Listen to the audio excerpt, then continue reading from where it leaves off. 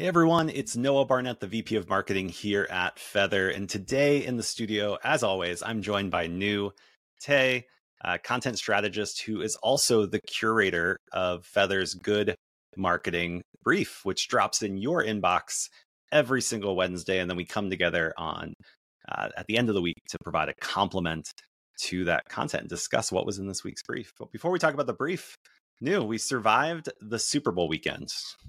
We did.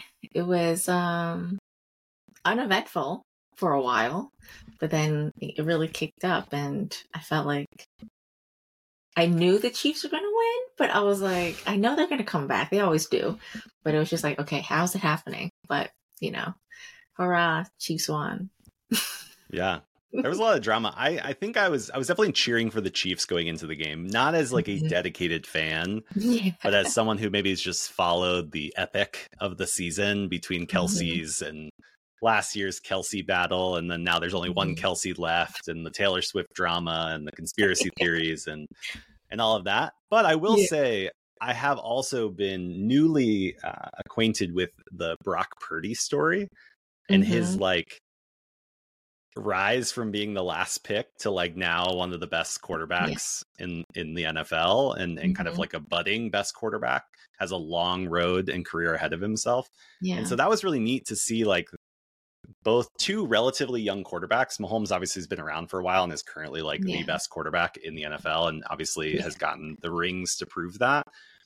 But these two like young quarterbacks kind of creating the next legacy of, I think, quarterbacks in the NFL. There was some thematic elements of even the whole Super Bowl that felt like we were kind of merging into this new era of like different types of ads, speaking to maybe more like directly to millennials and even younger generations. Obviously, the infusion with the Taylor Swift vibes of like, increasing different types of viewership for the Super Bowl. Like, so it was just a very interesting dynamic, both on the field and surrounding it, and then obviously showcased through the ads. And so it was a little microcosm of like, this is what's going on in the world right now. It's interesting.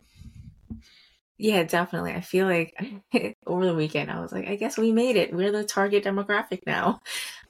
Between, bringing Usher out for the Super Bowl, which is like prime millennial era. And then, of course, the quarterbacks who are like our age and the constant panning of Taylor Swift, and also like the commercial that Taylor Swift was probably going to be at the Super Bowl was crazy to me. And, the big focus on her was to obviously drive more of her fans to watch the Super Bowl and drive viewership.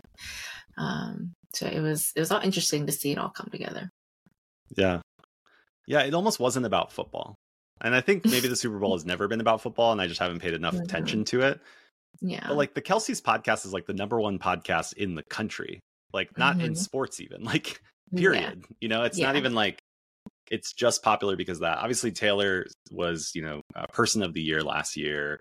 There's the whole dynamic of like her dropping her album at the Grammys and then Beyonce dropping her album here and like this conflict here. And then it's almost even overrode like the performance on stage because you have all these performers trying to leverage this moment in time. Then you have advertisers like the CeraVe, which you highlighted in the Good Marketing Brief, trying to use digital influencers blended with this like primetime Super Bowl thing.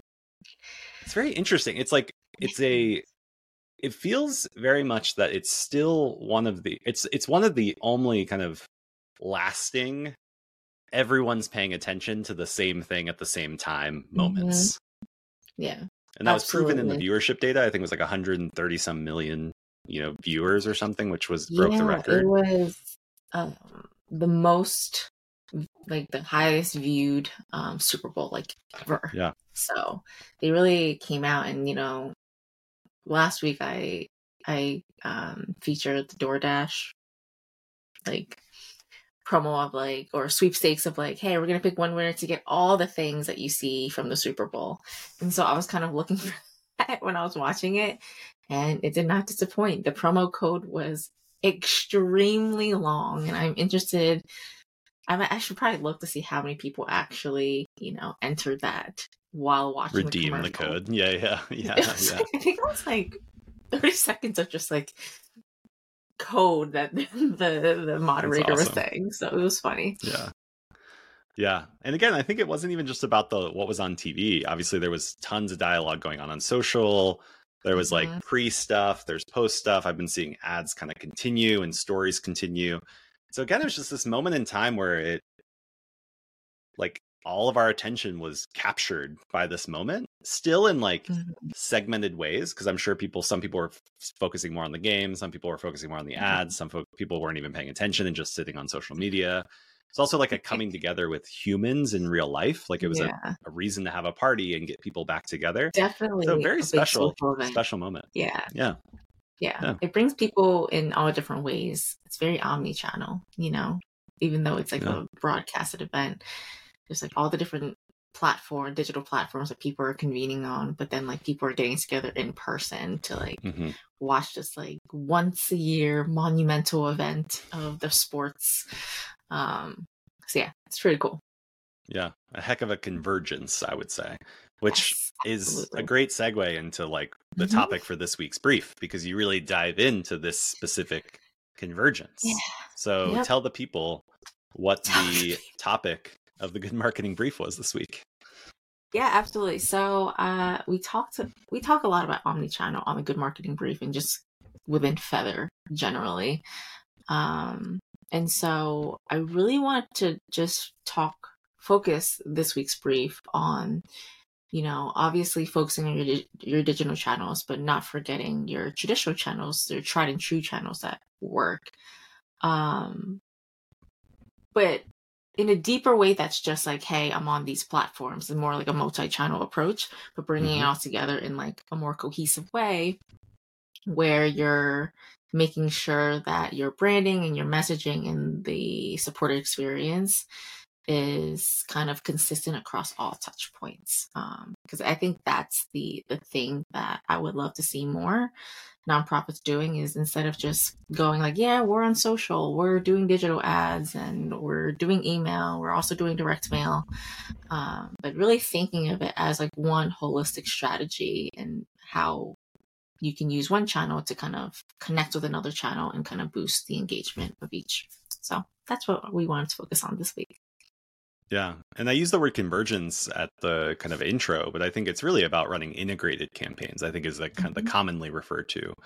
Some say multi-channel, some say omni-channel, but I think this idea of integration is really what we're focused on in this brief. And I think where we see kind of the next evolution of nonprofit marketing is us ensuring that all campaigns we run are integrated and not channel like almost like channel specific. It's like, oh, we do the direct mail campaign, we do the digital campaign. It's like, no, like your supporters in your community, both the ones you know well and the ones you're trying to reach, are experiencing that in kind of multiple touch points. And so a lack of integration can increase confusion about like what you're even about, what you're focused on, how that's all working. And so integration isn't only a way to fuel results, but to increase consistency, which reduces tax and increases likelihood to respond from your audience, because you're saying one consistent thing and kind of staying connected to them as a conversation evolves versus just trying to convert them in a moment of time. Yeah, absolutely. Because, you know, even if someone sees, let's say they see a social ad or they see a social post, more likely than not, it might pick their interests. They might click through, they might see your campaign, might consider donating, but they might be like, I'm not ready yet. So ensuring that they're getting touched on social, on any digital, very targeted ads as they're browsing the web. They're also like getting hit with email if you have their information on file.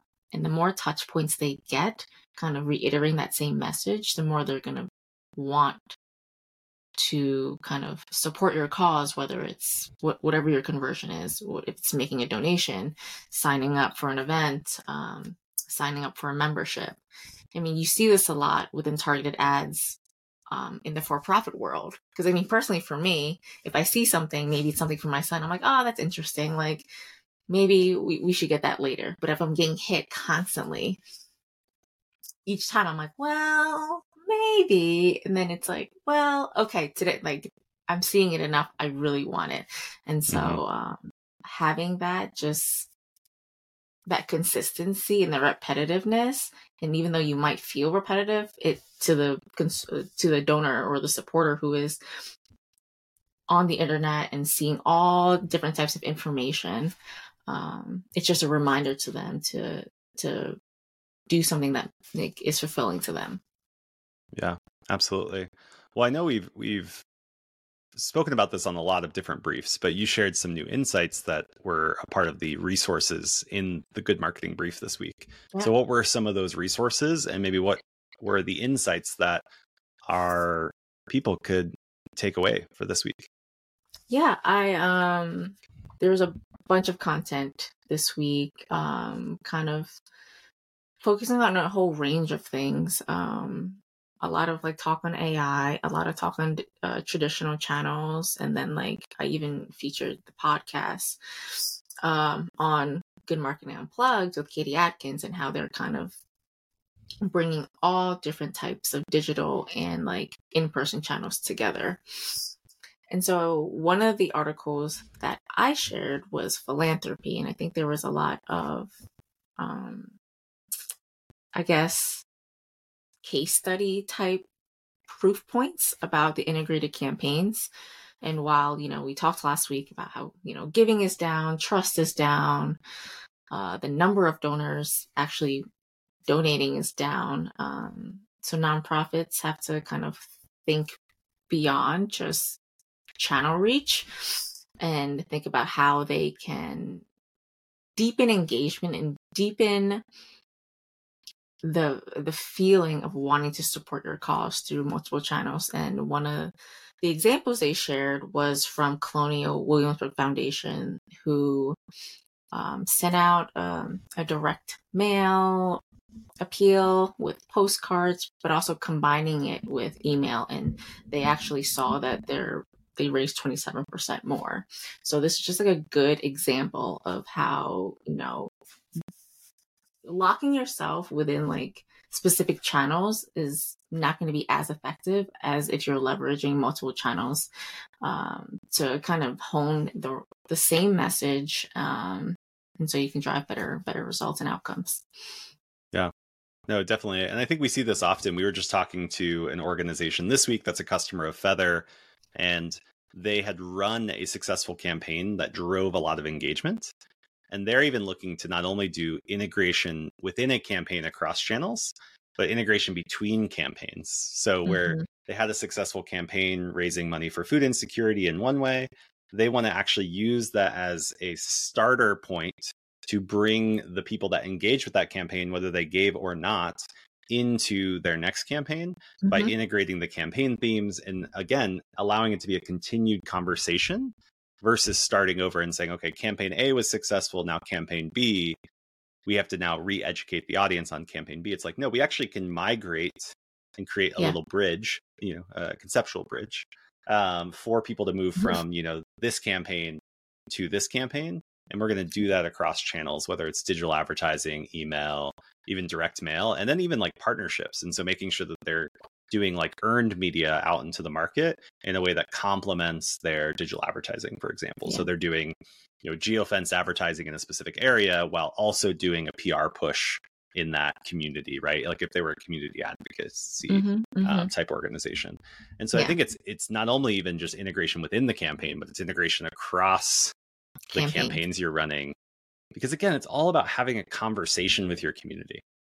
We use words campaigns, conversions, results, goals, etc. But it's like you're just having a conversation with a group of people that are aligned to your cause, and you're trying to drive collaboration at various points throughout the year around specific actions, volunteering, donating, gifts in kind, advocacy, whatever your issue is. And so keeping that in mind as you think about this and how you keep the conversation going, I think is a key aspect of this evolution in integrated campaigns. Absolutely. I mean, when you think about it, when you talk about the supporter journey, it shouldn't end whenever you get that like converting point, whether it's like donating or signing up for something. It should be a continuum between campaigns and like looking at your data and seeing how they engaged with your past campaign, saying, hey, thanks for supporting this. Now we're doing this, and this is how you can help. I think just weaving them through so that you don't have to re-educate them every single time, because for them they'll be like, okay, so you didn't get my so I've been supporting you for years, so you don't understand that. It makes it can kind of hamper the relationship a little bit. Absolutely. Were there any other tips in this week's brief that you would want to elevate for our people that are considering how they do more integrated campaigns, maybe in the spring, or as they're kind of thinking about their upcoming event and saying, how do we do integrated campaigns around our events?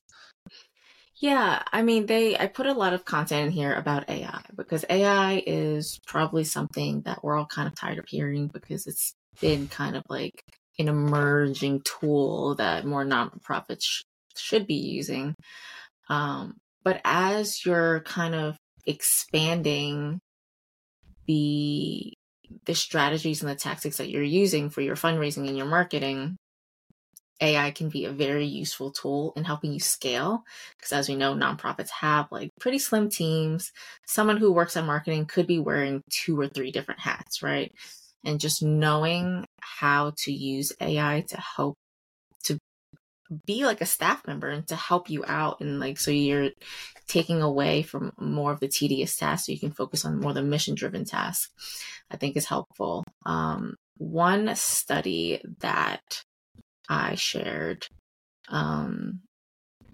is about just there's opportunity gaps with AI within the social sector, and it kind of talks about how many nonprofits and how many funders are actually using AI and what their concerns are if they're not using it. And most of it is just a knowledge issue, just not knowing enough about AI and how to be ethical with it, or not having someone on the team who they can designate as like the AI expert.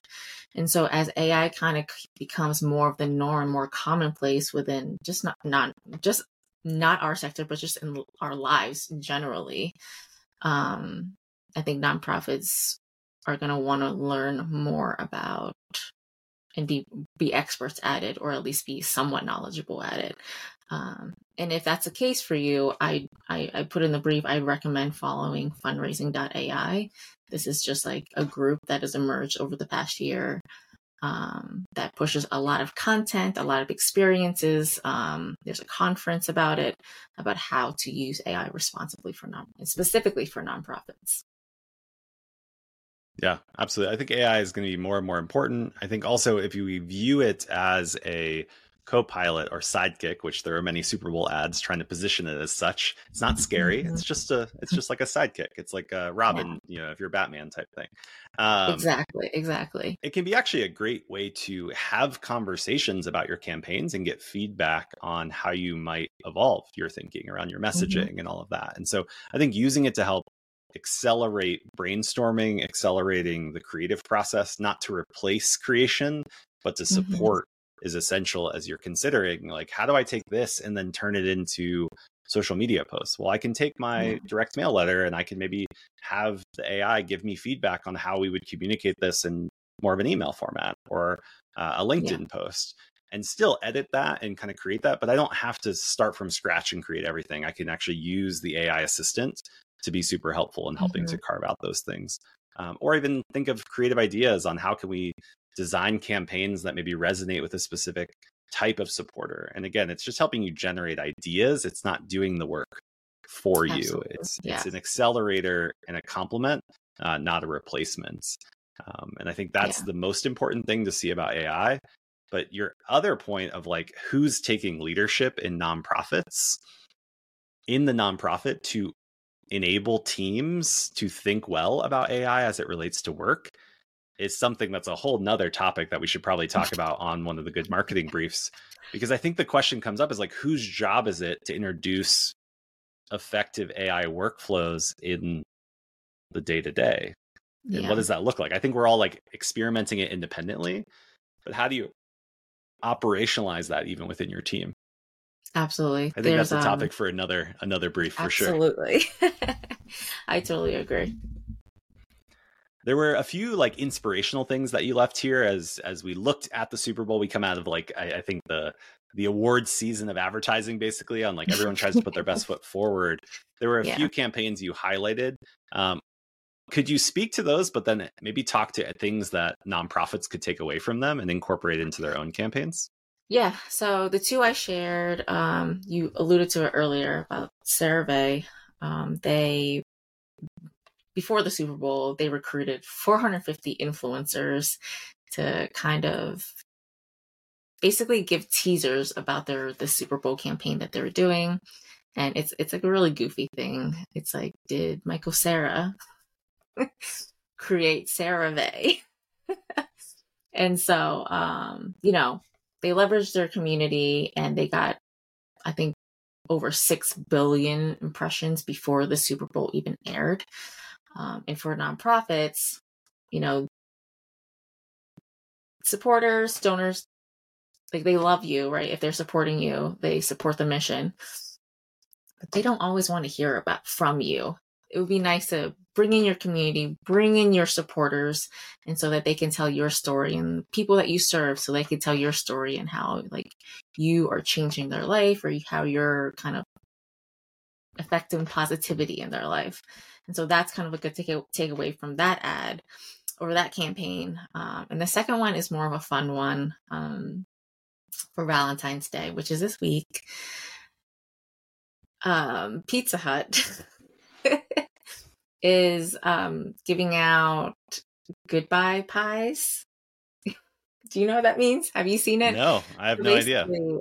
Even though Valentine's Day is a day of love and romance and, for couples, the day before Valentine's Day is actually like the biggest day for breakups. And so there's a lot of people breaking up.